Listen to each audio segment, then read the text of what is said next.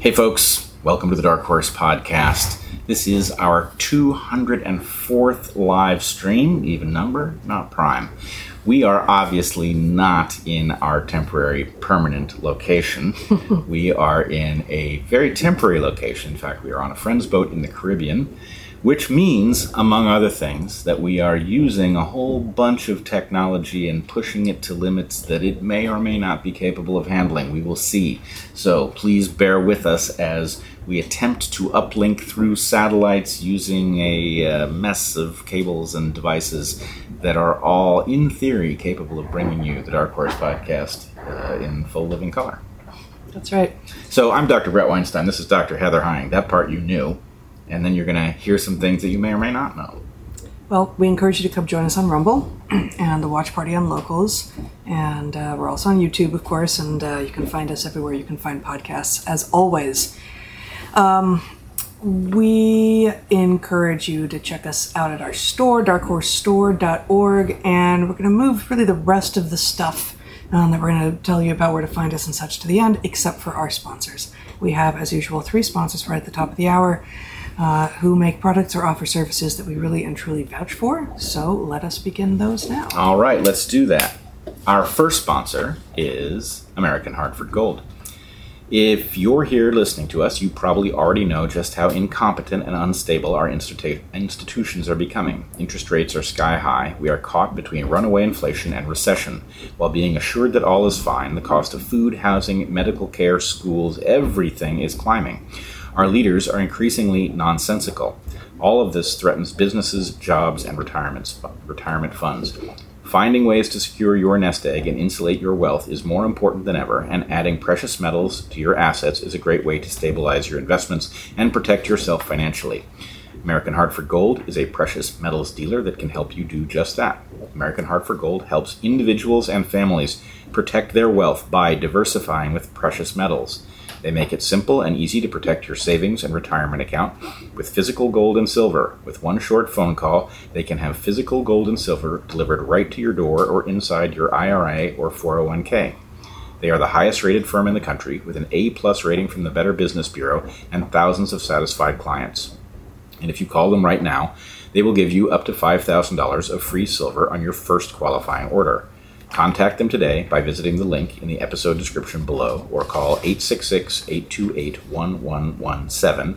That's 866-828-1117 or text DarkHorse to 998899. That's 866-828-1117 or text DarkHorse to 998899. All right. Our second sponsor this week is the Wellness Company. World-renowned experts like Dr. I think I know who you're getting at. Is it Dr. Peter McCullough? Yes, it is. There you have it. I'm going to be tongue-tied all day today. I'm going to start over. Our second sponsor this week is the Wellness Company. World-renowned experts like Dr. Peter McCullough have partnered with the Wellness Company to create real change in healthcare. The Wellness Company offers a wide variety of supplements and services, including telehealth, emergency medical kits, which include ivermectin, and teams of medical professionals that can assist in helping patients from... I just don't know how to read this. I can ad-lib it. Can assist patients kick the pharma habit with the Freedom from Pharma program. There's an extra word in this script. Yeah, you've run into this before. Put it aside. We'll use it for something later. Remember, it's from. From is the extra word. Yeah, so all right. If anybody out there needs a from, we will auction it off at the end of the episode. The Wellness Company, which is awesome, unlike this ad read, has all sorts of useful and important products. Thank you for bailing me out there, man. You're welcome. Personally, I'm a fan of their Mito support. Mito is in mitochondria, which is formulated to provide energy, both physical and mental. And their spike support formula is their most popular product. It's useful not only for those who've been vaccinated, but for anyone who may be suffering from long COVID as well. As the Wellness Company says on their website, if you're looking to get back to that pre-COVID feeling, their spike support formula can help. Spike support is made with a combination of natural ingredients like nattokinase, dandelion root extract, selenium, black sativa extract, Irish sea moss, and green tea extract.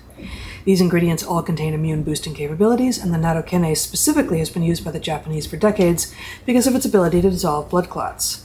But more recently, nattokinase has been shown to be able to break down spike proteins in the bloodstream and even block them from binding to cells. Dr. McCullough says, quote, "Out of all the available therapies I have used in my practice and among all the proposed detoxification agents, I believe nattokinase and related peptides hold the greatest promise for patients at this time." end quote. Whether you've taken the vaccine or just had COVID, if you're concerned about circulating spike proteins, go to twc.health/darkhorse and use code DARKHORSE to save 15% on your first order. That's twc.health/darkhorse, code DARKHORSE to save 15%. And our final sponsor this week is Seed, a probiotic that really works. If you've tried probiotics before and got nothing out of it, try Seed. It's designed differently from other probiotics. It's designed better. It actually works. Seed helps improve the health of your gut microbiome, which means that it supports you becoming healthier overall. Our resident gut microbes directly impact the development and function of the immune system. Even before we're born, microbes inform our immune system, teaching our body how to distinguish between benign substances and pathogenic antigens. That is, substances that our body does not recognize as its own. You can support your gut immune axis in a variety of ways, including by prioritizing sleep. New research suggests that the gut microbiome has its own circadian clock, and that changes to your normal rhythms, like being on airplanes, can disrupt your microbes and the important functions they perform. Prioritizing regular sleep can thus help keep your gut immune axis healthy. Seed's DSO1 Daily Symbiotic also supports your gut immune axis. Seed is a plant-based prebiotic and probiotic with 24 strains that have been clinically or scientifically studied for their benefits. 16 of those 24 strains are specifically geared towards digestive health, and 4 of the 24 probiotic strains are known to promote healthy skin. Your skin, like your gut, has its own microbiome. Seed supports both gut and skin health. Seed is also free from 14 major classes of allergens, including but not limited to sugar, animal products, soy, gluten, peanut, glyphosate, dairy, shellfish, and corn. And Seed is basically double-hulled with its capsule-in-capsule design. It is engineered to maintain viability through your digestive tract until it reaches your colon, where you want it. And the same design makes it resistant to oxygen, moisture, and heat, meaning that no refrigeration is necessary. Among other things, this means that you can travel with it, which I just have. It's wonderful. It's great to be able to travel with it. Seed's Daily Symbiotic supports gut, skin, and heart health and micronutrient synthesis. People who use Seed often report improvements to their digestive function in 24 to 48 hours. So, start a new healthy habit today. Visit seed.com/darkhorse and use code DARKHORSE to redeem 25% off your first month of Seed's DSO1 Daily Symbiotic. That's seed.com/darkhorse and use code DARKHORSE at checkout. All right. What did the sea otter say to the clam that it was about to break open? I don't know. Stop being shellfish. I'm sorry. It just... something about... Seed and being on a boat. Yes, exactly. And exactly. having a bear behind right, you that you're and not the worried fact about. that shellfish is called out as an allergen in that ad caused me that to... did it. so there it is, a dad joke. Right Just, up top. Spontaneously occurred. Yep. Yes. No, that's fine. That's good. So before we get into the meat of today, I just want to point out that tomorrow, the 21st of December, is the solstice. The shortest shortest day of the year is always a little bit of a strange construction, right? The days are the same length throughout the year, slightly changing, but imperceptibly so. And so the northern winter solstice is the day in which you get the least light, even though it is not actually the latest sunrise or the earliest sunset. Those are a slightly different, slightly offset from when the solstice is. I'm going to have to puzzle through that with a piece of paper later to Yeah. convince myself that that's possible. No, but if you're in the Northern Hemisphere, which almost all of you are, although we got some stats today which suggest there are a lot of viewers in Sydney, hello, fine Southern friends, that if you're in the Northern Hemisphere, the shortest, sorry, let me make it right, the earliest sunset has already happened for you, and you are now kind of like hanging out at whatever, if you haven't moved spaces, if you haven't moved geographies, and it may actually even be a minute or two later, depending on how far north you are, that it was at its earliest time, whereas your sunrise is going to continue to creep later into like early January before it reverses course. So combine those two, and today is the shortest day of the year, but... The period between those things is the shortest. And is the other thing an artifact of human time zones? No, you mean the sunrise sunset times? Yeah. Apparently it's about the not totally circular orbit of the sun, Yeah. of the Earth around the sun. Got it. All right. Yeah. Okay, so that's solstice for you. And it's pretty wild. I think this is one of those things you ought to pay attention to annually. It's Absolutely. a good way of marking time. In many ways, it's more useful than a birthday. That it has significance beyond you. And there's 2 solstices and therefore 2 equinoxes every year. So they're beautiful moments of the year to consider, to do some sort of celebration. And many cultures do, in fact, on the solstices. Fewer on the equinoxes, but they're also astronomically meaningful moments. And probably, and I think you mentioned this maybe last week on DarkHorse, Hanukkah has sort of been upgraded within the Jewish tradition, in part, I think, to help Jewish kids not feel totally left out of the brouhaha that commercialization of Christmas has become. But it is a festival of lights, so its proximity, it moves around a little bit over the years, but its proximity to the solstice is no accident. And the timing of Christmas itself may, in fact, we don't know, actually, when the man that would become called Jesus, who would become to be called Jesus, was born, but the celebration of his birth right around the solstice as well may also be no accident, but instead a replacement of some of the so-called pagan holidays, which were honoring this, much more ancient and astronomically meaningful reality that is the solstice. Yeah, and to the extent, I think, I'm no biblical scholar, but my understanding is that the evidence suggests that Jesus was not born anywhere near Christmas, and so therefore the idea of creating a celebration that is nominally a birth celebration at this moment that happens to be right about the solstice suggests that celebrating the solstice is probably something that populations which did it outcompeted those that were similar that didn't. Yeah. And so there's something to be said for marking the time in a useful way. As things are getting colder, things are also getting brighter. Yeah, right? exactly. So anyway, yes, who knows what the explanation is for so many cultures having found that moment a good time to celebrate, but undoubtedly there is one given the number of times it's been discovered. So by our current calendar thinking, this is the first day of winter. By some other ways of thinking, this would be midwinter. But it only gets colder from here if you are in the north, the farther north you get.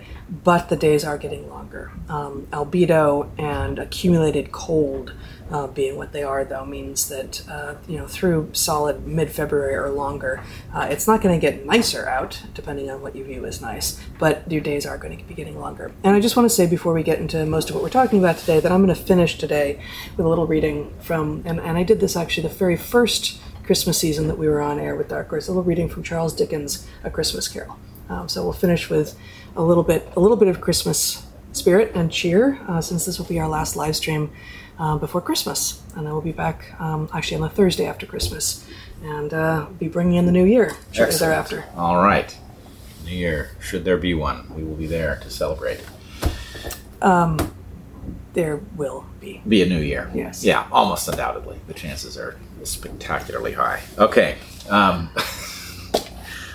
So let us talk about the elephant in the room. And I am not talking about Donald Trump. He's not the elephant in the room, but this decision in the Colorado Supreme Court declaring him ineligible to be on their ballot based on the 14th Amendment is here and forever after going to be some kind of elephant in some kind of room. You are suggesting that the decision is elephantine.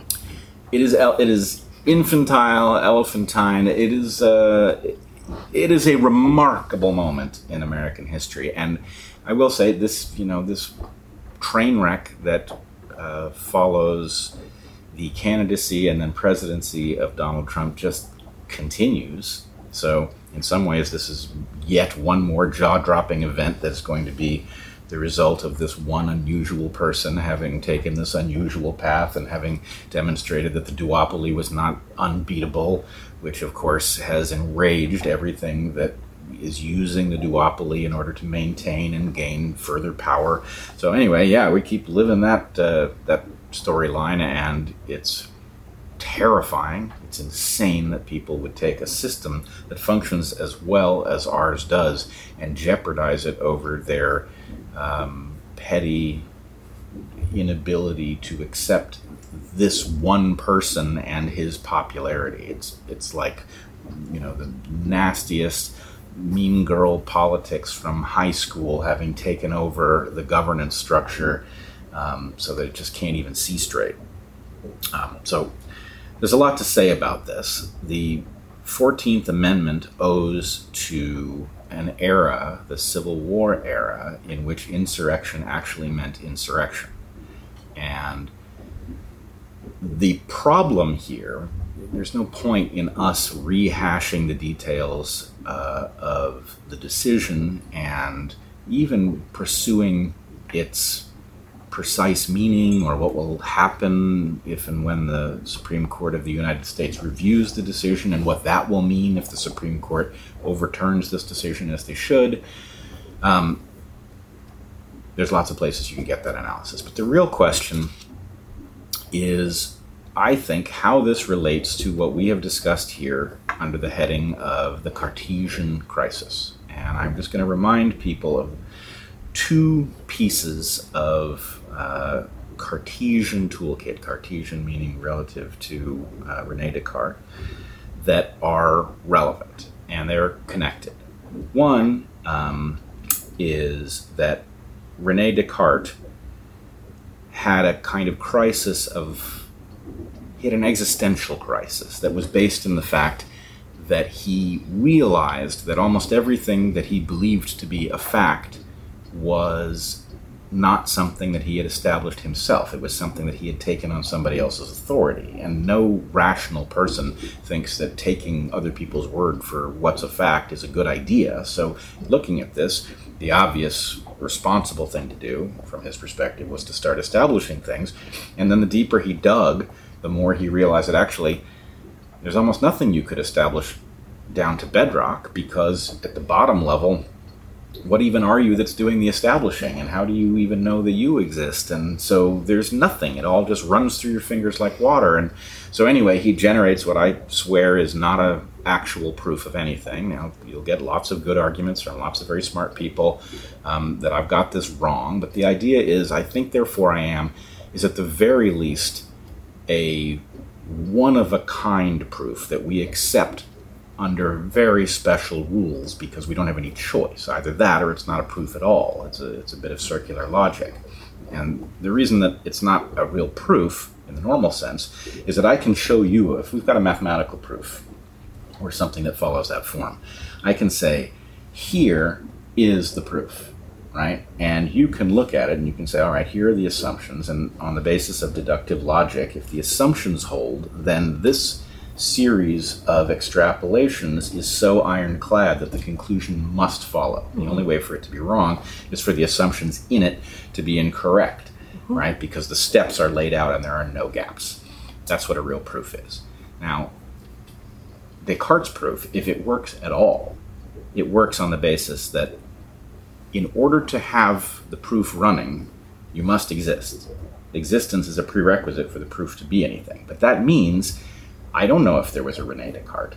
I don't know that he ever had this thought. I don't know that he ever said, cogito ergo sum. I don't know any of those things. I can't establish that. I'm taking all of that on authority. So the only thing I can do is take his proof, and instead of accepting it as a proof on paper that's ironclad, I can say, never mind if René Descartes existed or said any of this stuff. I can run that thing. And inside my head, I can establish that I exist. I can't establish that he existed, but I can establish that I exist. Okay? That's a weird proof, right? That it's like, it's only locally true inside the person running it. That's not how proofs work. So whatever this thing is, it's an unusual artifact. And my claim, as longtime viewers will know, is that it is cruddy as it is, one-off as it is, mislabeled as a proof as it seems to be, it is absolutely essential that you accept it, because really you're stuck at a bifurcation, at a fork in the road. The fork in the road is either you can fail to accept it, and you can say, well, I still don't know if I exist, and then maybe it's your obligation to establish that first. You're not going to do better than René Descartes, so you're not going to establish it. You'll spend your whole life trying, you'll fail, and you'll accomplish nothing because you were busy with that your whole life. Or you can say, I accept the proof that frees me to go do something else of value. And if the proof turns out to be wrong, what have I lost? Because I guess I didn't exist, right? So anyway, it's that choice. And that choice at a return on investment level is a very powerful argument for accepting Rene Descartes' proof as if it was good, which we all do. It's good enough. But the problem here is we have now gotten to a place where the amount that is current that we must accept on faith is extreme. Our ability to check events that they mean what we're told they mean is nil. And we exist in separate echo chambers that have totally different interpretations of extrinsic stuff. So we're stuck. Our ability to check is nil unless we happen to live in the place where the event is happening. And even then, right? But I mean, I think this is part of. We have heard that part of why people tuned into DarkHorse in the summer of 2020 was not just because we were speaking truth about what was going on with regard to the aftermath of George Floyd's death and the rise of DEI and so-called anti-racism and such, but it was also that Portland, as one of the epicenters of stupid during that whole thing, was where we lived, and we would go downtown and observe, the nightly transitions from peaceful protest into violent riots. I mean, we could actually see it, and that doesn't mean that you guys were seeing it. But if you had come to otherwise assess that we were trustworthy reporters of what we were seeing, you were now just one step away, as opposed to us saying, well, we read in the New York Times, or we read in even, in any number of places. Like, no, actually, we went and saw this, and here's some of our pictures, and this is what's actually going on. So, that does speak to part of why sort of citizen journalism, when it is actually done, is so valuable now. Because if you have come to trust that person with the camera is someone that you can trust, well, it's their eyes then. I'm going to look through their eyes. I don't know about CBS's eyes or CNN's eyes or the New York Times eyes. I don't trust those people. But this guy with a YouTube channel or a camera or whatever, that guy's trustworthy.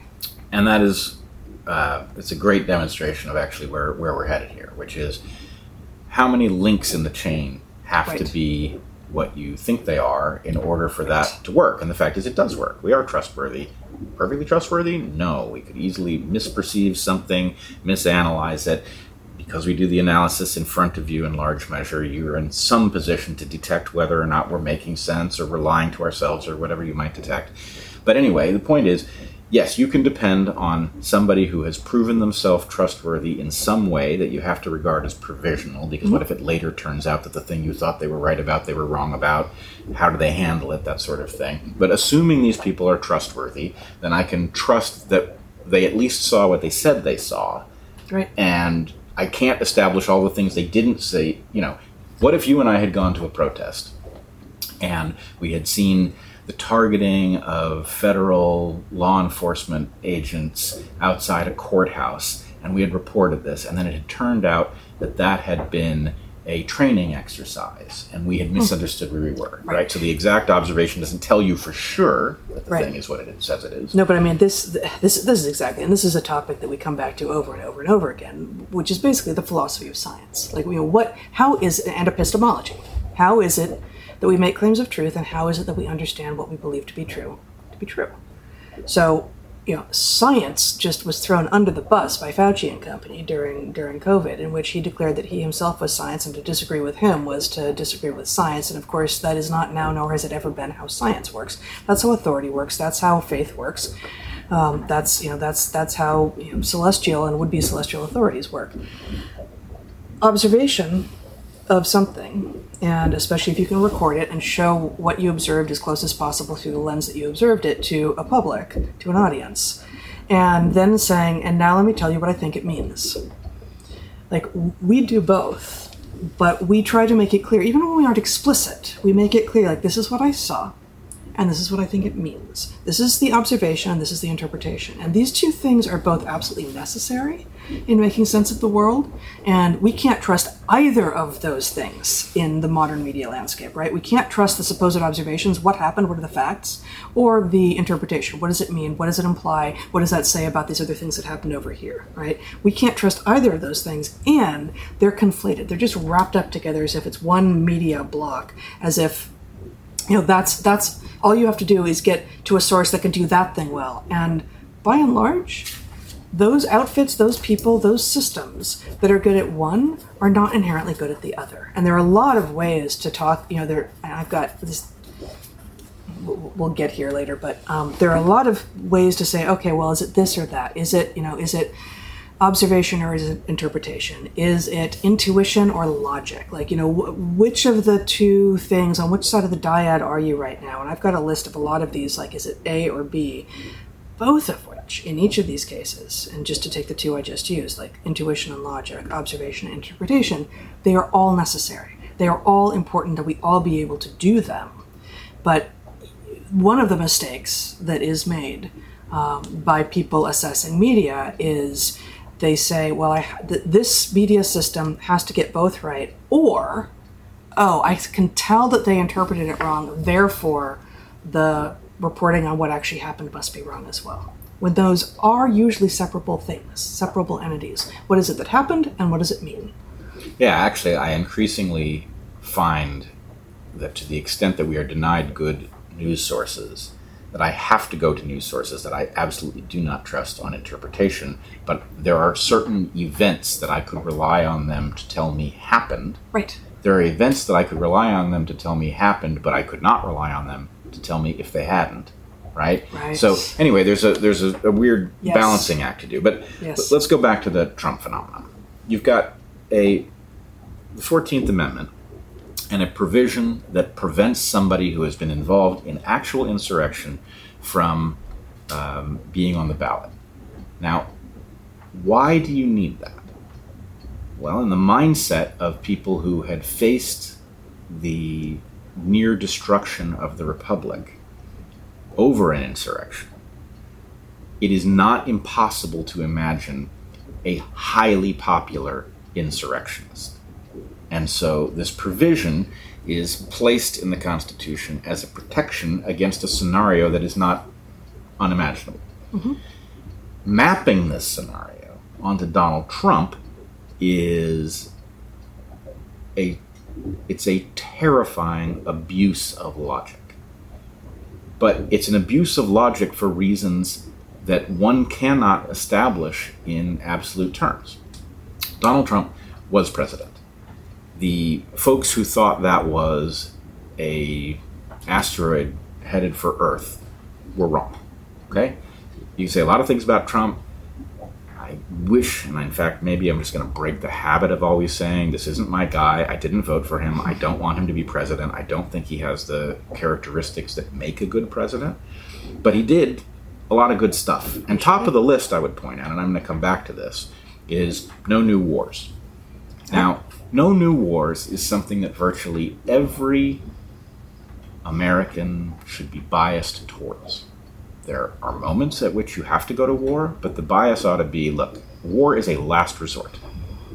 Starting new ones is bad. It takes whatever you might be doing economically that would be productive for all of us, that would create a surplus with which we could do the stuff that great civilizations do, get squandered, stuff that blows up on a battlefield and is never seen again. It opens up routes for corruption. It obviously creates tremendous tragedy. So bias against war ought to be the default. But there are a whole bunch of people who aren't biased against war because they make money through war. And so in any case, a president who didn't start any new wars, when every other recent president has, would certainly be a problem for those whose business model depends on the fact that we always have a reason to start a new war, and if we don't have one, we'll make one, right? So one reason this guy might be targeted as an insurrectionist is not an antipathy to America, for which I don't see any evidence. Mm-hmm. I think this guy has a different priority, but hatred for America, no. I don't see any evidence of that. So the there is a desire to make it impossible for this person to ascend to the office. There is at least one reason that people who are themselves being deeply unpatriotic might want to prevent that using any tool at their disposal, especially in light of the popularity of the man, especially at the moment. And the idea that you might then invoke this exotic prohibition against insurrectionists showing up on the ballot, right, it's a shocking departure from normalcy and decency and all of that. On the other hand, we are in a Cartesian crisis. And there are those who think that what I've just said, as much as what I've said seems to me perfectly obvious and utterly secure, there are those who think that the existential threat represented by this person, even though he was president for 4 years and we were not destroyed and not even nearly so, that is exactly the reason for which the ripcords that have been placed in various places have been placed. Now, even that I would say is preposterous. The fact is, the Constitution does not have, exceptions for epidemics or, reality TV stars ascending to the presidency. It just doesn't happen for good reason, because if it did, then that would be the whole game, right? And in fact, the sense that people think that the exceptions exist is, it is now the game, creating the impression that the circumstances are such that we now have to pull these levers that largely don't exist.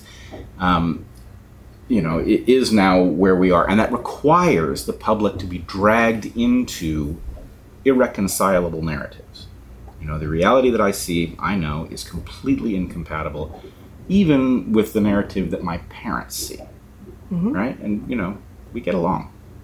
But there is, as soon as we get over into the territory that the New York Times covers every day, it's not possible to find common ground in which...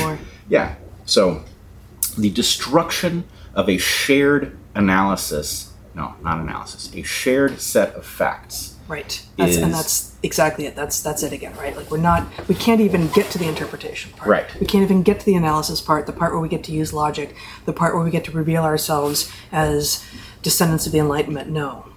If we can't even agree on facts, we are stuck there at the most fundamental level of, it's barely even human level, right? Like, there are a lot of organisms that should be able to do this that aren't human, and we can't even agree on this.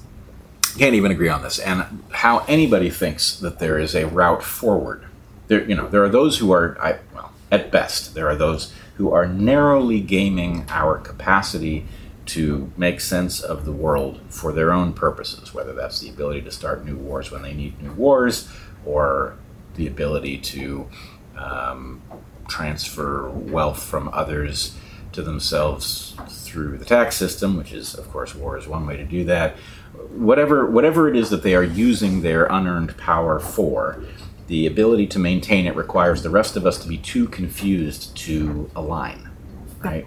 If we can agree that the average person is getting screwed by a system that is increasingly disinterested in promoting their well-being, and it is now taken up keeping them confused full time, and there are those of us out here struggling to make sense while something is struggling to confuse sense. And, there's obviously a huge range of how successful people are at doing that. But that battle does not leave a coherent future for anybody, really.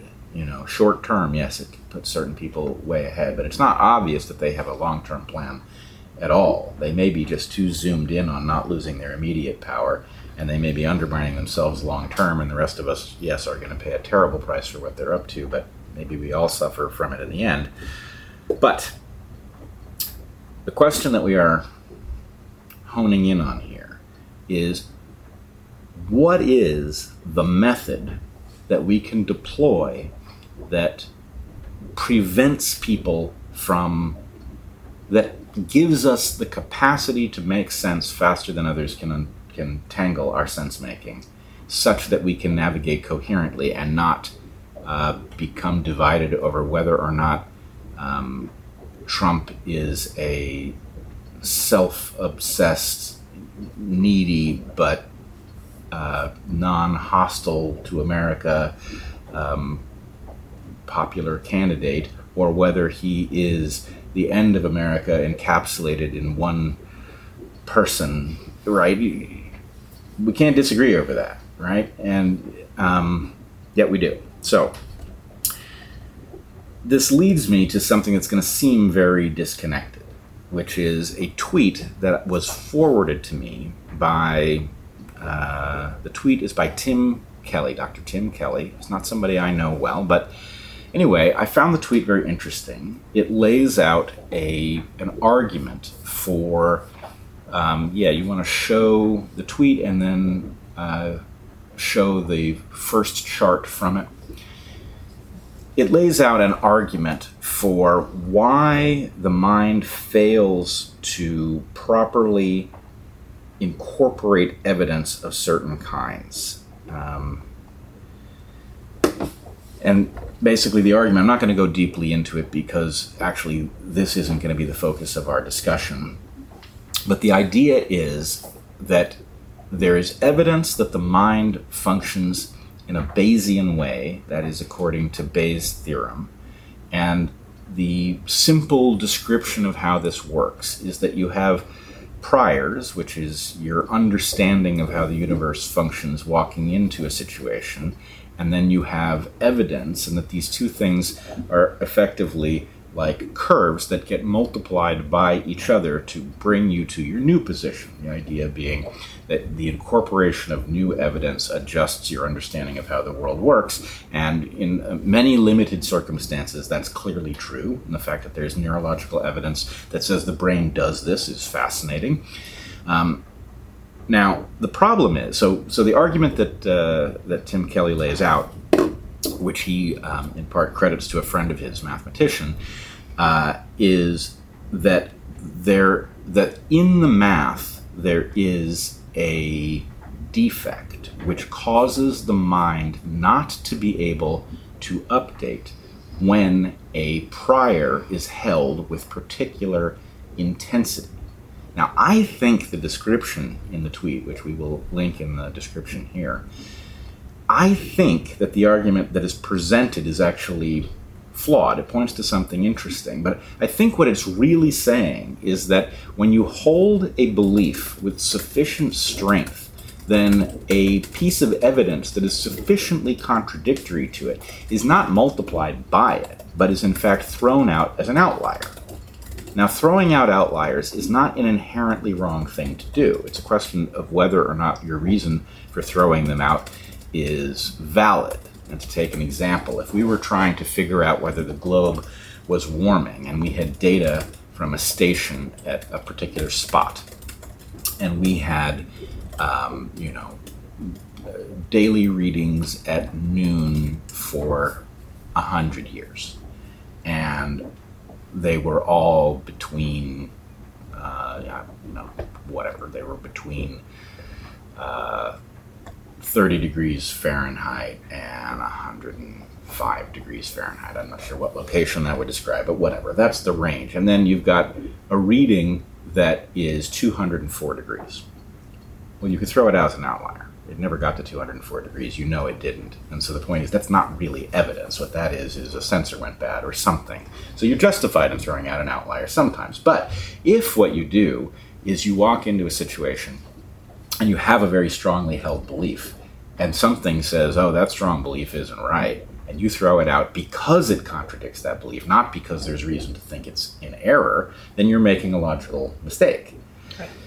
Now, outliers exist for various reasons, and the remarkable habit of throwing out outliers in much of statistical analysis is egregious, and it fails to distinguish between the fact that especially when it's remote machines that are just blipping on at particular moments, and there will be errors in what was collected. But also with regard to humans, there will be errors in the data, and sometimes outliers indicate that the system is not what you thought it was. And so if your rule is throw out outliers, you are damning yourself to continuing to believe in what you already believe.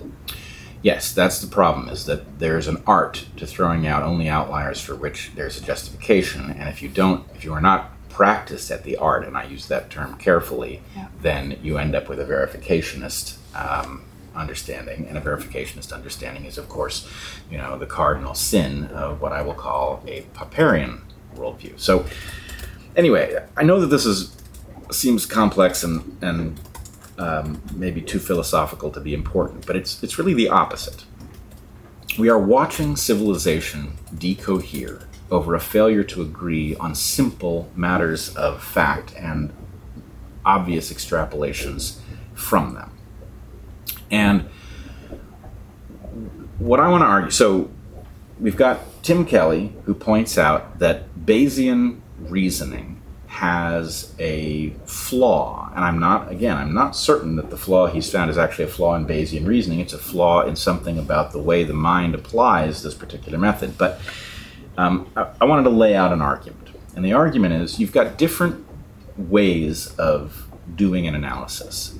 You've got what I would call an Aristotelian or Baconian scientific approach,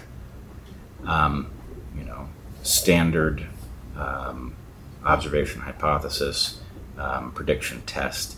Thesis, synthesis, or thesis, antithesis, synthesis. Yep. You've got the Popperian version of this, in which falsification takes on its special capacity to protect us from reinforcing pre-existing notions. You've got Bayesian analysis, and then you've got other folks who are doing something entirely different. You've got folks who ascribe to a worldview in which there is some organizing principle with an intelligence to it. People who are devoted to a religious worldview, who don't necessarily, and I will come back to why this sounds wrong, but do not necessarily care what the output of all of these scientific or rigorous analytical processes say. It's not going to budge them off of some core belief about the most fundamental facts of the universe. So, the upshot of all of this, I think, is how does the mind work? Right? We are told, there's evidence that it works in a Bayesian way. And if it does, that explains why people are unwilling to depart from core beliefs that they hold very strongly. It's a mathematical issue, right? That the math does not cause, if you presented them with a small upgrade to their model, they might move just a little bit. If you present them a large upgrade, they abandon the upgrade as an outlier and they don't move at all, right? So that's a paradox. Presumably the larger departure from their worldview should move them farther, but in fact it moves them less, right? That sounds like, the math is bad in the brain. Why would a brain be built that way? Well, my argument's going to be, it ain't. In fact, what you have is a mind. First of all, realize from our perspective, the mind is built to solve evolutionary puzzles. What does it mean to solve an evolutionary puzzle? Well, it means that you make the most of the opportunity that you have in terms of getting your genes as far into the future as you can. That's what it means to solve it. Well, wait, I didn't hear you say anything about being right. Oh no, being right isn't involved. To the extent that the universe cares if you're right, it cares if you're effective at something. And in our case, it cares at the level of whether we get our genes into the future. Well, what if believing wrong things gets your genes into the future? Cool. Then that's what you're going to do. So, that is simultaneously living with a mind that is perfectly capable of doing science and doing it brilliantly, right? Now, a scientific worldview will have you accept things on the basis, I think in the upgraded form, that a falsification has caused you to abandon some primitive way of thinking in favor of a new way of thinking that may actually be bad for you, right? Science doesn't care whether the conclusion that you come to gets your genes into the future, but it is true that on average, knowing more will provide you opportunities to get your genes into the future in ways that you might miss if you knew less. So there's some conflict. Is selection really just getting you to believe whatever is useful, even if it's wrong? Is it trying to get you to figure out what's right? It's doing both. But it's doing those in a way that presumably does not have you obligated to one or the other, right? So... One or the other, which? I lost the end there. Okay, so let's say we've got a science person and a faith person. Which one is ahead in the evolutionary game of getting into the future? Well, the science person has an advantage. That advantage is that they can figure out what's true, and that may provide some opportunities. But the faith person has ways of thinking about what might be true that are proven over very long periods of time. And so neither of these is a recipe for getting into the future. They are both tools in the toolkit of getting into the future. And in fact, having both of those people in the same population means that you can have the advantages of both things living in the same place. I guess I'm stuck. There are a lot of these ways in which we switch modes that I've been thinking about a lot lately. And I'm startled to hear a science versus faith description, because that seems to me like it's one of the ancient, or at least several hundreds of years old, ways that human beings have supposedly sort of come to blows intellectually, that is almost precisely one of the least common ones at the moment. It really doesn't feel like at the moment we're in a science versus faith landscape, at least not as the people who are claiming to be speaking for science understand it. Because the people who are claiming to be speaking for science are very often engaged in faith-based exercises, in faith-based, authoritarian trusting exercises. And I find many people of faith, many people who describe themselves as of a faith, which I do not, which you do not, in fact do engage in critical scientific thinking every day, right? And they engage in logic and I'm so confused by what is going on right now. They engage in logic and rationality, and also in following their intuition and in observing things, just as those who are doing science are supposed to be doing.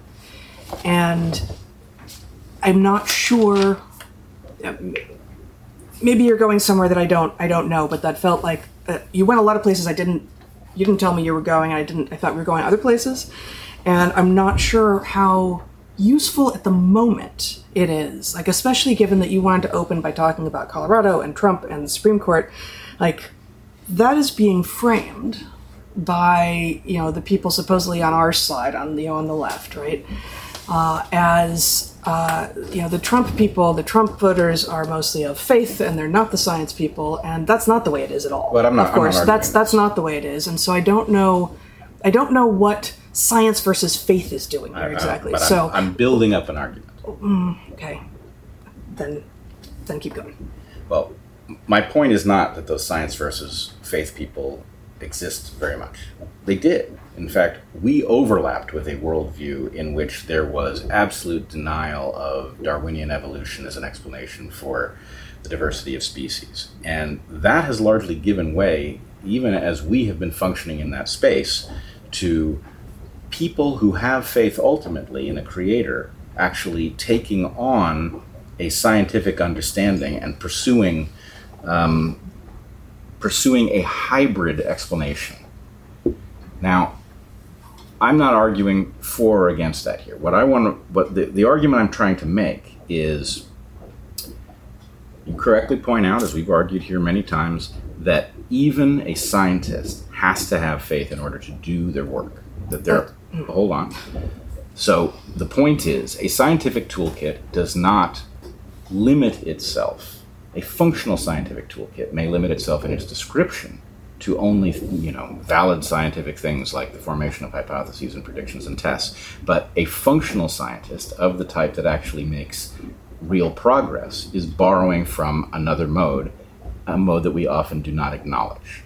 Absolutely. And I am understanding that mode as a number of things that you have not mentioned, and I do not see it as particularly the purview of those with faith. I see it, and I don't want to give away too much because this is like a big project that I'm working on, but I see it as a place where beauty exists, and why do we appreciate beauty, and a place where narrative and story exist, and what, there is truth and validity in story, even maybe especially when it is fiction, because what is it that is so appealing to us about story, and why do archetypes exist? And that is the thing that exists in sort of counterpoint to the logic and the rationality and the interpretation of what is often shorthanded for people into like, oh, the science is it's the data, and it's once you have the numbers, and it's how you interpret, and that's not, of course that's not true, right? And like, you sort of shorthand what Bacon described as the scientific method, and it absolutely includes observation, and also it's a cycle. It returns to itself and says, okay, now that you know something, go back out and see, as Agassi wrote, take the facts into your own hands and see for yourself, right? Like that is 100% part of what science is, not, oh, you've got some numbers, plug it into an algorithm and see what it spits out. I agree with that, and I wanted to add something. I was not intending to limit the world to some cartoonish faith versus science thing. Within the scientific worldview, you now have rationalists who subscribe to this Bayesian idea. And the Bayesian idea is a sophistication. It is one that clearly we now generally can see has a failure mode associated with it. That the so-called rationalists are actually perfectly capable of going insane in a form that looks like effective altruism. That in effect, you have people who imagine that they are the folks most focused. They are the most hard-headed, practical folks with respect to figuring out how to get the Earth to be a better place. And they have signed up for a fancy version of utilitarianism. And the thing about utilitarianism, the greatest good for the greatest number. It sounds pretty good. Wouldn't you love a planet in which we did whatever created the greatest good for the greatest number? Awesome, sign me up. Okay, how about slavery? What if we take a small number of slaves and the net impact is good for lots of people? Then the cost of those slaves is a small price to pay for all that goodness, right? So are we on board with slavery? So now I know that utilitarianism is a problem. The rationalists have a problem, which is that they have signed up for a fancy method that they've become very practiced in without spotting that their very obligation to that method is itself the guarantee of a dramatic failure. Right? So there are limited places where static rules will work over the long term. There are limited places, I think that's a very good way of saying it. There are limited places where static rules will work over the long term. And so what I'm really arguing is when we say something like, there's neurological evidence that the mind functions in a Bayesian way, we've actually already got it wrong. What is almost certainly taking place is that the mind has the capacity to function in a Bayesian way. And the mind also has the capacity to function in a scientific falsificationist Popperian way. Mm-hmm. Should you be a scientific falsificationist Popperian? Not all the time, right? And so the question is, in a Cartesian crisis, is there a method that gets you out of it? No. There won't be a method, because each of these methods is actually a failure mode, and especially if you have antagonists that are working to disrupt your capacity to make sense of the world, then that's even worse than just a chaotic world in which you have tremendously noisy evidence and they're having trouble making sense of it. And so I guess the point is, and I think I'm just following up on your argument, that it's the staticness of the rules that is the problem. And we've said this in the context of things like child rearing. Static child rearing rules are destined to be gamed, and so the way to properly raise children is not to obligate yourself terribly much to anything so that you're free to depart when you have to. But the idea is there's no method for making sense that doesn't have a failure mode. What there is a meta method. Yeah, I guess I don't think that's right. I think only if you narrowly define method. only if you narrowly define method as this is the thing that you do. There's one thing that you get to do. And it might be complicated. It might be a script. It might have a lot of steps. But there's the one thing, as opposed to there's at least two modes that you have to be willing to exist in. And you have to be willing to jump sometimes between modes when least you want to, when least you expect it, even sometimes when it feels like, but this is working for me. Like, not necessarily. Maybe go back to the last point on which you were sure and just try a different branch, even if the one you're currently on feels good. So the thread that we started with has some follow-up, and I was a little surprised. It's just a coincidence that actually one of the people who responded to that thread was Alexandros Marinos, a friend of ours, very high-quality thinker. And he described something that I thought was interesting along your lines. Can you show that? And actually, maybe I can dredge it up here, because you have no way to. So I will recover as best I remember. What Alexandros says that he does, he says he finds it very important in order to avoid the confusion from the thread that this started off with. I'm sorry, I'm confused. I don't know what a thread is. And what thread were we on? The Dr. Tim Kelly thread. You're talking about Twitter. Yeah. Okay. Yeah, Twitter thread. Okay. Right, the okay. Literal concrete, hold it in your hands Twitter thread. So what Alexandros says is that he finds it important to maintain competing hypotheses and accumulate evidence for them independently. Now, I don't think that's how I do it.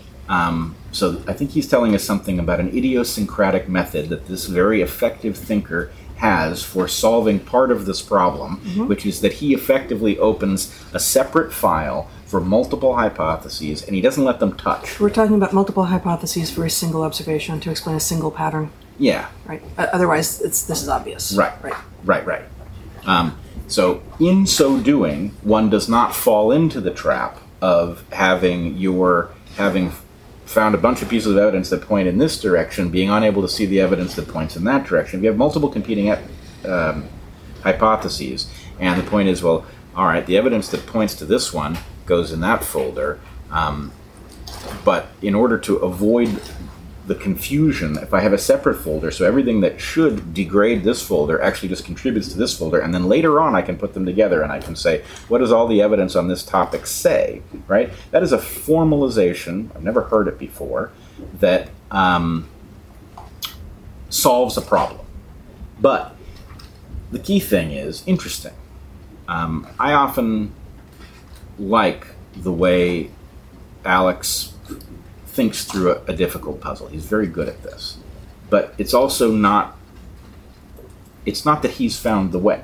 It's that everybody who's successful at thinking carefully has found a way that keeps them off of the rocks that the various sirens call towards. And that process,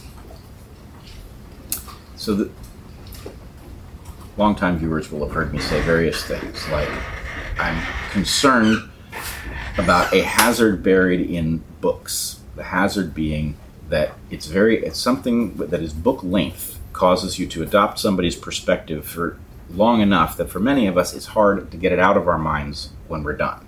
And so there's no way to provisionally test things out without it having a profound effect on the system. So I freely admit that that's probably not true for most people.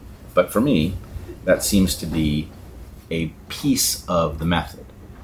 The other thing that I have said is I don't think the method that I understand myself to use can be defended in rigorous terms. In other words, it is it's an art, not a science. And so the question is, how do you, if it is true that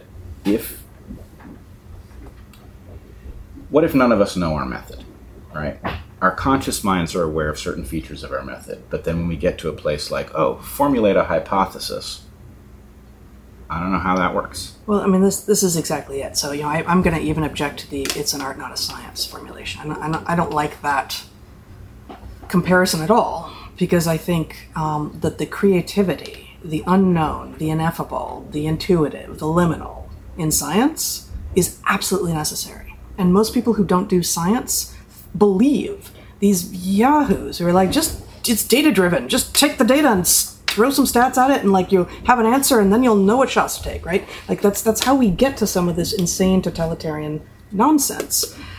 And that's not where the science starts, right? Like that's not to like just throw some heuristics at and see when you get an answer you like and call that science. But the careful analysis of quantitative information is, of course, part of most scientific processes. But the necessary first part, the generation of the hypotheses, how do you do it? How do you teach it? You've said you can't teach it. I've said I used to do something around teaching it, but it was really I'm going to drop you in the field and see what you see, tell your peers what you see, and start generating ideas for why you think you saw what you saw. Not why you think your brain told you what it meant, but like why that pattern that you noticed. And though that generation of hypotheses stage is not logical, it's not rational, it's not numerical, it is none of those things. That is the creative, the liminal, the intuitive, the observant part of this, which is very much a necessary part of the artistic process as well. Now, art and science are both seeking truth in different ways, right? And what happens after that looks different in art and science, but I would say that part of it, that part that you are saying, it's art, not science. No. Like both. That's both. That's a piece that is that is a necessary part of the scientific process as well. It's not quantifiable. It's not in the rational, logical, analytical, interpretive space. It's before that. And then there's another piece which you haven't brought up, which is that if you're going to try to formalize this, and there are pieces within this, again, creative liminal space that you have to try to formalize, you need to say, I've observed a thing, I want to explain the thing, what could possibly explain that thing? You can't come up with one hypothesis. And you can't say, I need to come up with 5, like 5's the number, right?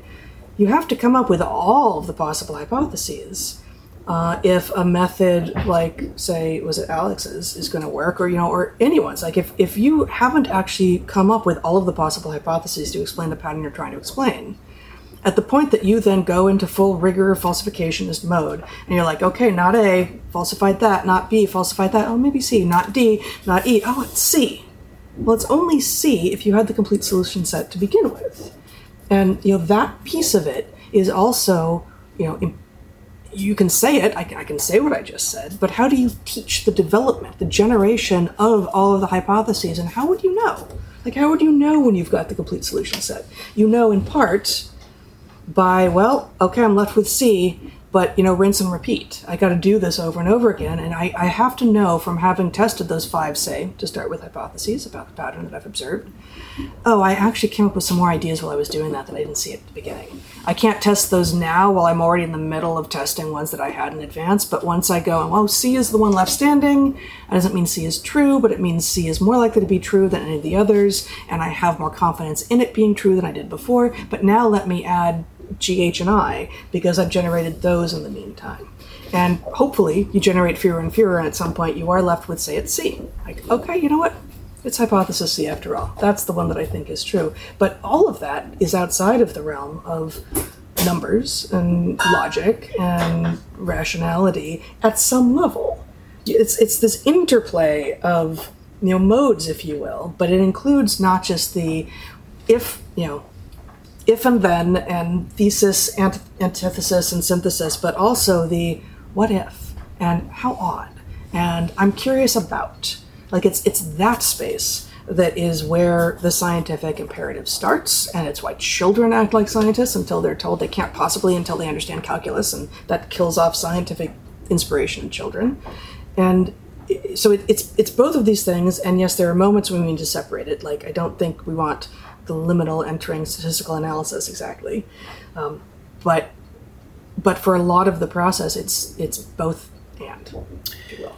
Well, I have a couple thoughts just based on laboratory of the self. Mm-hmm.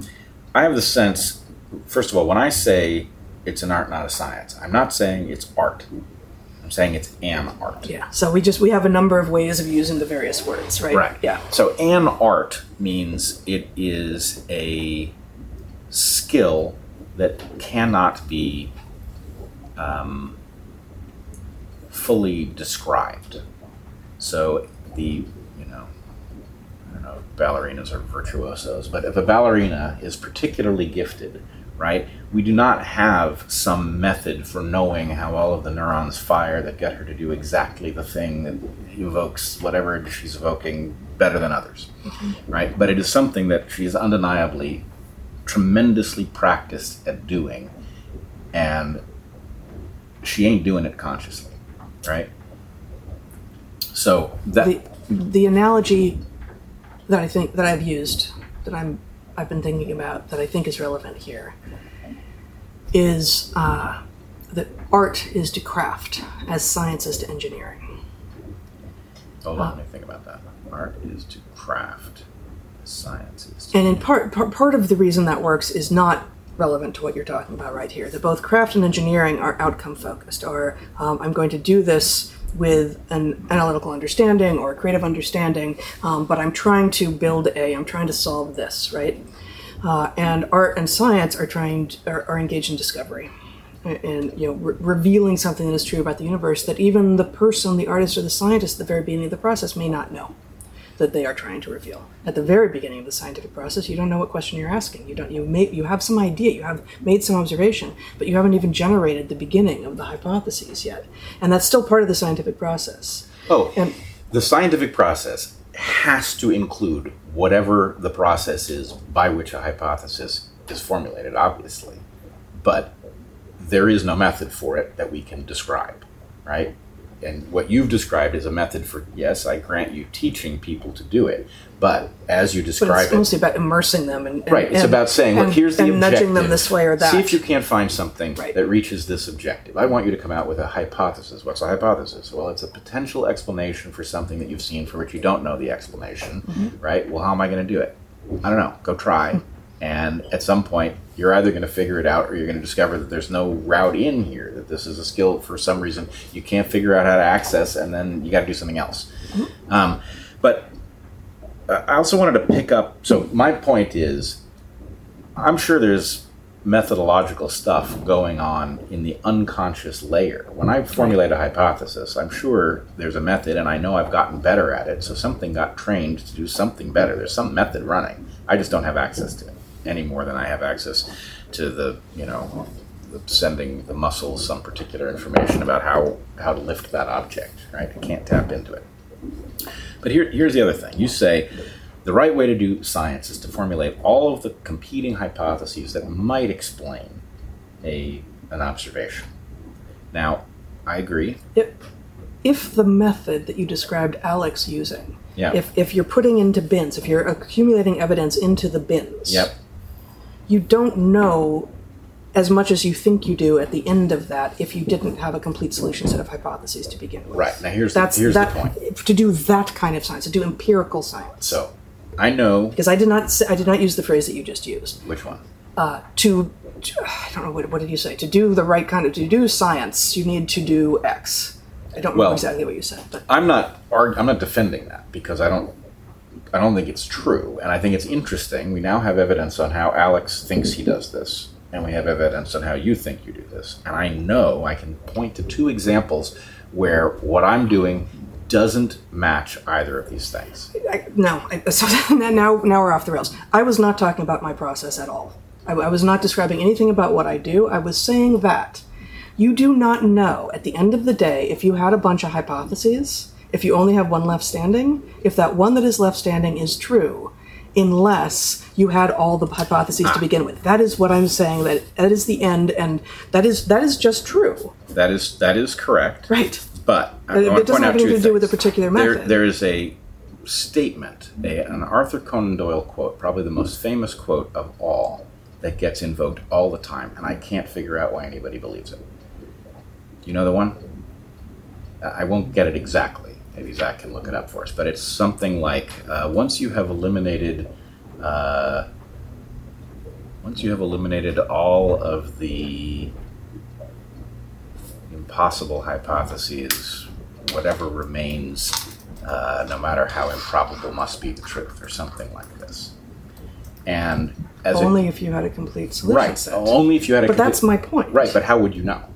But this is also my point. So that's what I said. You have to cycle back. The scientific method is inherently a cycle. So you're left with one standing. You don't stop. Right. You don't stop there. You have to say, okay, well, what else emerged as a possibility? Then you're never done. You never know. Okay. When you've arrived at truth, But you get closer and closer to thinking, this is probably it. Okay, so I want to give you two examples from my own history as a developing scientist in which something else happened outside of the possibility of having all the solutions, all of the hypotheses in the solution set, or continuing a cycle of generating new ones. And it doesn't match Alex's version either of competing files for evidence. And the two examples are when I was doing my qualifying exam as a graduate student. So this is an early exam after the first year. I wrote a paper on monogamy in mammals. And there was a fact that didn't make any sense to me. The fact, I'm trying to remember exactly what the setup was, but in callitrichids, you had... Which are marmosets and tamarins, New World primates of a particular clade. Right. You had... I can't even remember what the observation was. That you had twins, you had obligate twinning, and you... I can't remember. You have polyandry, and it's something around polyandry and obligate twinning, and you have brothers taking care of each other's kids. Yeah, you had you had individuals who were collaborating as if identical twins, who it seemed logical had to have been... So, callitrichids in question produced twins. You had males collaborating on the raising of offspring as if twins, but the embryological evidence suggested that they were not identical twins, and that did not add up to me. Mm-hmm. What I found out many years later was that there was a weird cellular phenomenon where the cells in individuals actually intermixed, and so the animals themselves were composites of two individuals. So not technically identical twins, but it's something I would never have thought to hypothesize, right? It's too weird. Yes, I didn't know that the crazy but true phrase chimeric testes. Right. In right. So chimeric testes are testes where the individual who possesses them doesn't know which genome they are borrowing from to create sperm. So it results in a statistical, as if identical twins behavior based on some mechanism that was just outside of what was known or knowable at the time that I was formulating hypotheses. So anyway, my point is, in that case, what I did was You were left with I can't make sense of this. I know there's something not true. No, I don't have the answer.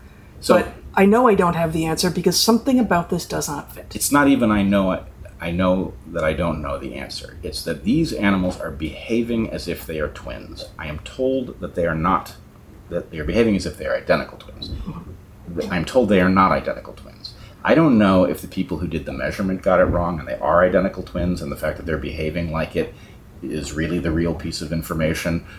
I didn't think to hypothesize this other thing, because if I had hypothesized it, then there are a million other... out of grad school. Right, I might have been thrown out of grad school, but they're also, if you're going to be that weird about it, right, maybe they're not monkeys, right? Right. Who knows how many hypotheses that are extremely unlikely to have anything to do with anything you would have to hypothesize. So I didn't do that. But the point is, when I finally saw the piece of information that answered the question, mm-hmm. I had reserved judgment. I'm not going to finalize this file because That because they're behaving like identical twins. God damn it! And Right. there's But some you were just, reason. but this is consistent with what I'm saying. You're not disagreeing because Right. I have not proposed a method that you don't do. Right. I have said one of the errors that people make in imagining what it is that science is you have an idea, you test it. It's either you either prove it wrong or you prove it right. Like almost every piece of that is wrong, right? Like that's you don't prove it right. You may fail to falsify it, fail to prove it wrong, and then maybe depending on how many iterations you've done of this and how many ideas, how many hypotheses you've tested, you may really feel like that feels right, and all of this other stuff that I can't quite figure out where it fits, it also seems to fit with that, and so you know what, I'm going to call it good for now, and please, all of you future scientists, go ahead and test this, and if I turn out to be wrong, I will be glad to know that. I would rather not be wrong, but if I am wrong, I will be glad to know that. And what you have done here is and always, and we all should be doing this, is you say, in this case, you didn't even think you'd arrived. Like the literature thought it arrived at something, and you're like, doesn't work. And here are the inconsistencies that apparently no one else in literature is talking about. And you're going, no, I don't know what it is that the answer is going to be.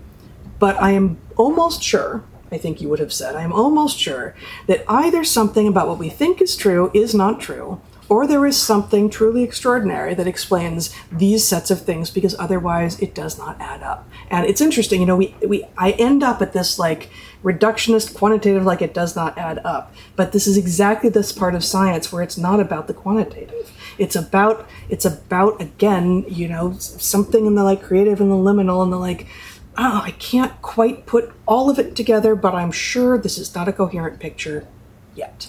Right. And back to my point about indefensible. Yes. Right? There is a belief in the world that we scientists behave by a code, and we should.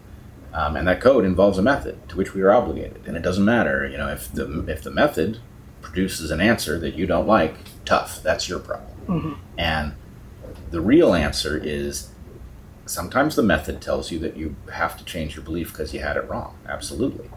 And sometimes you didn't have it wrong. And the method, because of all of the various contributing factors, has spit out a temporary answer that's more misleading than informative. Mm-hmm. And so a proper method, a proper meta method, has to contain what I call the agnostic box, which is when you have something that doesn't resolve and the evidence that should, by some superficial analysis, force you to a conclusion that you cannot accept because something about it isn't right, you have to have some way of filing it. So you don't get special privilege for your belief just because it seems more right than the evidence you've been told to reconcile it with. But you reserve the right not to do anything with it, to wait for further evidence, which may frankly take decades. And what I want to point to in the present is there are many different factions on many different topics that are now looking for your membership card in a particular club. And as soon as you give them your membership card in the club, then you're going to get thrashed against the wall because you're violating its rules. Mm-hmm. And the point is, I'm not signing up for those rules. I'm not signing up for the atheist rules for the universe. I'm not signing up for the Popperian falsification rules. I'm not signing up for rationalism and effective altruism. I am signing up for the ability to utilize these things as necessary and not, I've forgotten who it owes to, but there's a famous statement. I think it's Supreme Court Justice. I'm not sure which one. The Constitution is not a suicide pact, right? And the idea is, yes, these rules are written down. They're quite clear. But to the extent that one discovers that these rules are going to force you to self-destruct, obviously that's not the intent of the people who wrote them. Now, it's a very dangerous idea because once you say, well, it's not a suicide pact, all you have to do is declare something suicide in order to get an exemption, right? So it creates that other hazard too, right? It is both not a suicide pact and it has to function very much like one up until some very late moment. Otherwise you get viable presidential candidates who are distasteful to some large number of powerful people declared insurrectionists. And voila, suddenly your Constitution evaporates. So I'm not quite sure where that leaves us, except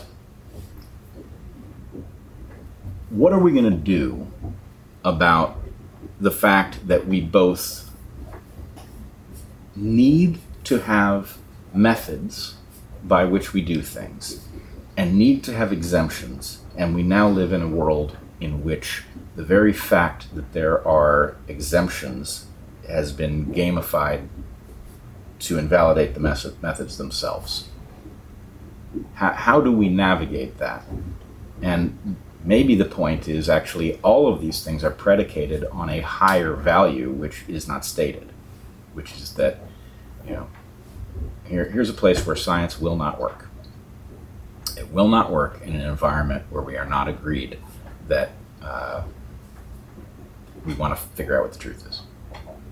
Right? Mm-hmm. Now, if pharma is in your science apparatus, does pharma want to know what the truth is? No, it wants marketable drugs. Sometimes the truth is very inconvenient for a marketable drug. The drug is too dangerous, it doesn't work, there are competitors that work better, right? So, pharma is going to get you to free it from truth in those cases. Pharma, like engineering, is outcome driven. And so it claims to be doing science, but it is outcome driven. It is seeking a solution to a problem that it has identified, sometimes to a problem that it has itself created, but it is seeking a solution to a problem that it has identified. Yeah, but let's put it this way. I'm less afraid of the engineers, and I'm afraid I'm in favor of all four of those words that I used. I'm just saying that they are different work modes. But the problem with the pharma one in particular is that there are pills you can take in which you can monitor an effect on some symptom that you are tracking, right? So it has positively affected you with respect to the thing that you went to the doctor for. But you can't tell whether it has also increased your likelihood of getting cancer unacceptably, for example. For that, you have to go to what looks like science that describes the consequences of taking that thing. And of course, the people who live and die by the valuation of their corporation have perfected the gaming of the appearance of science when they're doing the opposite of science. They're in fact disrupting science from discovering truths they don't want to hear. And I think it is true that the engineers are just less prone to this because, let's steel man the case that the engineers are in just as bad a spot. I did not make that argument. I know. I'm just steel manning, trying to figure out whether there's really a reason to make a distinction. A distinction between pharma and its objective-based universe and engineers and their objective-based universe. There are so many differences. There are. I guess I'm not sure what that serves. I don't know anyone making that argument, so I don't know why we need to pretend that engineers and pharma people are the same. I'm wondering if you got to where you wanted to go. Yeah, mostly. I guess I would flesh out one other example of the thing that I think eludes everybody's method, but must be defensible because of its significance. So, in addition to the callitrichids, the other place where I know I've had the experience of being stuck with information and not being able to formulate the hypothesis that turned out to be true is Hutchison-Gilford's progeria is the most aggressive of the accelerated aging pathologies. A progeria is an aging pathology in which people age faster than they should. And Hutchison-Gilford's progeria is the most extreme, where you've seen pictures of these little boys. They often have strange kind of beaked faces. They are balding. They appear like little old men. And they rarely make it to 20, if I recall correctly. And they have, interestingly, every pathology of advanced age with two exceptions which I found very important when I was doing the telomere work. The two exceptions are cancer and dementia. Their minds work like little boys' minds, not like old men, and they don't get cancer.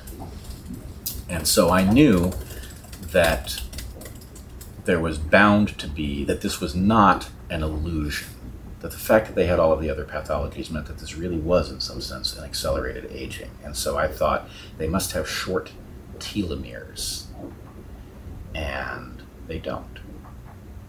And I couldn't figure out why that was, but I knew that it had to be approximately there. It was rather a lot like the monkeys are behaving like twins, or like identical twins, even though they aren't.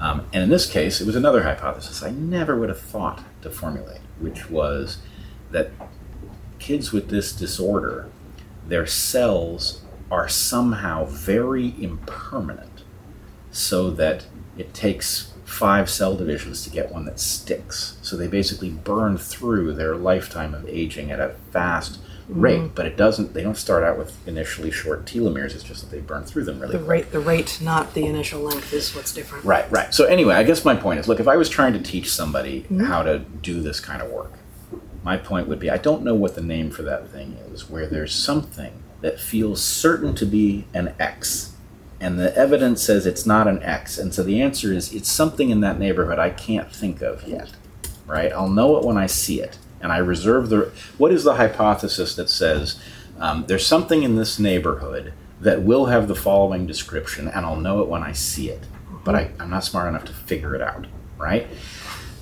So anyway, that doesn't sound like a defensible method, right? I'll know it when I see it, right? That sounds like cheating.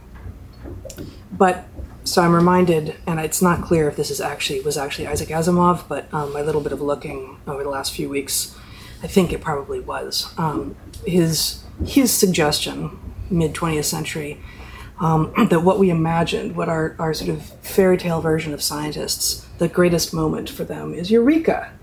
I found it. I knew what I was looking for, and I found it. And he says, no, that's not the thing that the scientist says when he or she is at their most powerful and also uncertain. That's odd. No, that's funny. That's odd is what I find as the actual quote, if it's actually true from Asimov. Also, that's curious is attributed to him sometimes, but that's odd.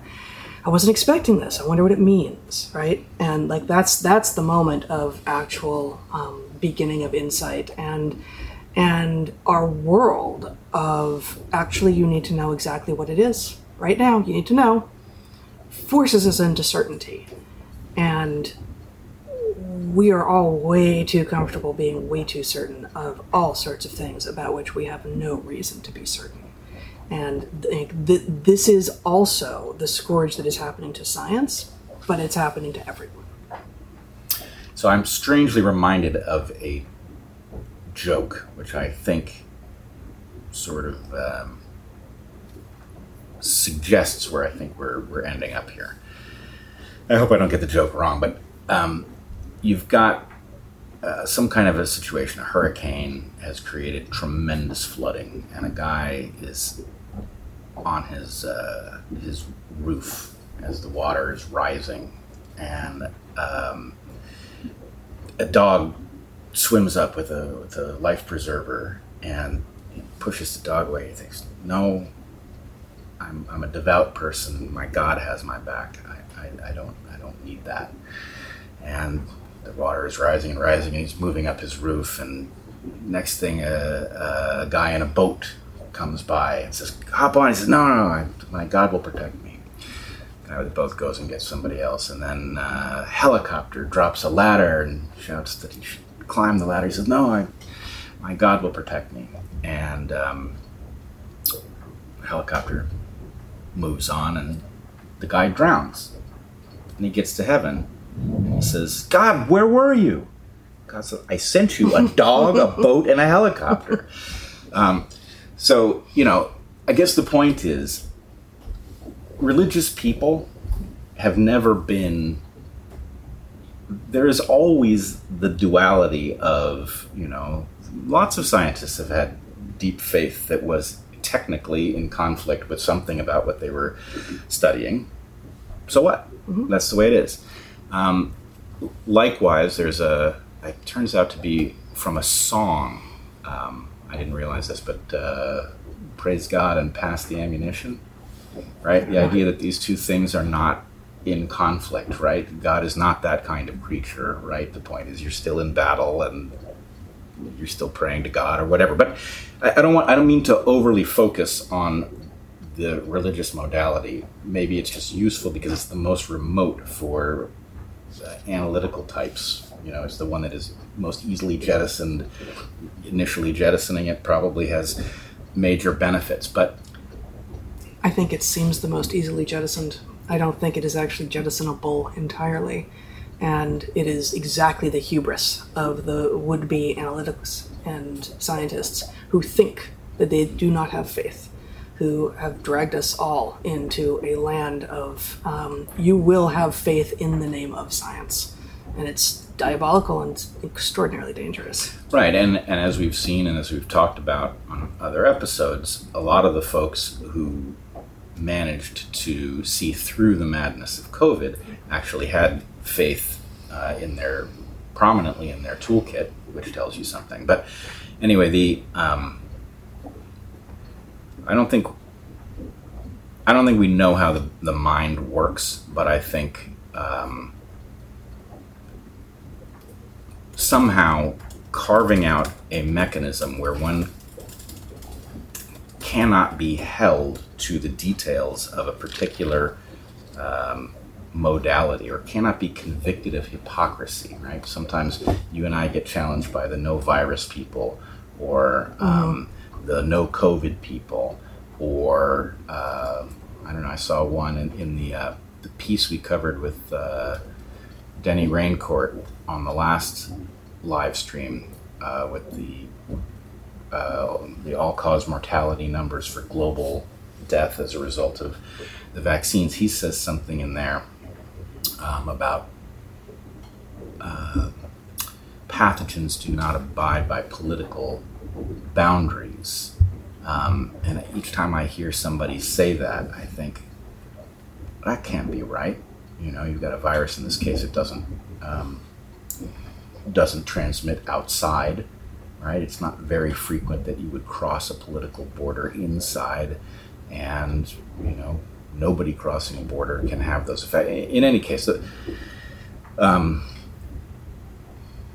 it's something about the requirement that we leave room to defend the indefensible, because indefensible doesn't mean that there isn't some higher order defense that could be made. It's just that we don't necessarily have access to the substance of that defense. Indeed. We need to leave ourselves open to defending what seems to be indefensible. Because what seems indefensible today may prove to be the only thing worth defending tomorrow. Let us end with a brief excerpt, if we may. All right. From Dickens' A Christmas Carol. I think it's, because I promised it, I want to do it, even though it's not anything about what we've been doing so far. This was first published in 1843. The door of Scrooge's counting house was open that he might keep his eye upon his clerk, who in a dismal little cell beyond, a sort of tank, was copying letters. Scrooge had a very small fire, but the clerk's fire was so very much smaller that it looked like one coal. But he couldn't replenish it, for Scrooge kept the coal box in his own room, and so surely as the clerk came in with the shovel, the master predicted that it would be necessary for them to part. Wherefore the clerk put on his white comforter and tried to warm himself at the candle, in which effort, not being a man of a strong imagination, he failed. "A Merry Christmas, Uncle! God save you!" cried a cheerful voice. It was the voice of Scrooge's nephew, who came upon him so quickly that this was the first intimation he had of his approach. "Bah!" said Scrooge. "Humbug!" He had so heated himself with rapid walking in the fog and frost, this nephew of Scrooge's, that he was all in a glow. His face was ruddy and handsome, his eyes sparkled, and his breath smoked again.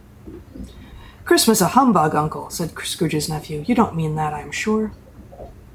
"I do," said Scrooge. "Merry Christmas! What right have you to be merry? What reason have you to be merry? You're poor enough." "Come then," returned the nephew gaily. "What right have you to be dismal? What reason have you to be morose? You're rich enough." Scrooge, having no better answer ready on the spur of the moment, said "Bah!" again, and followed it up with "Humbug." "Don't be cross, Uncle," said the nephew. What else can I be, returned the uncle, when I live in such a world of fools as this? Merry Christmas? Out upon Merry Christmas. What's Christmas time to you but a time for paying bills without money, a time for finding yourself a year older but not an hour richer, a time for balancing your books and having every item in them through a round dozen of months presented dead against you? If I could work my will, said Scrooge indignantly, every idiot who goes about with Merry Christmas on his lips should be boiled with his own pudding and buried with a stake of holly through his heart. He should. Uncle, pleaded the nephew. Nephew, returned the uncle sternly, keep Christmas in your own way and let me keep it in mine. Keep it, repeated Scrooge's nephew, but you don't keep it. Let me leave it alone then, said Scrooge. Much good may it do to you. Much good has ever done you. There are many things from which I might have derived good, by which I have not profited, I dare say, returned the nephew. Christmas among the rest.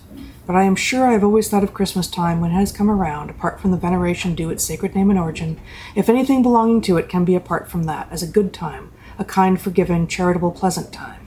The only time I know of, in the long calendar year, when men and women seem by one consent to open their shut-up hearts freely, and to think of people below them as if they really were fellow passengers to the grave, and not another race of creatures bound on other journeys.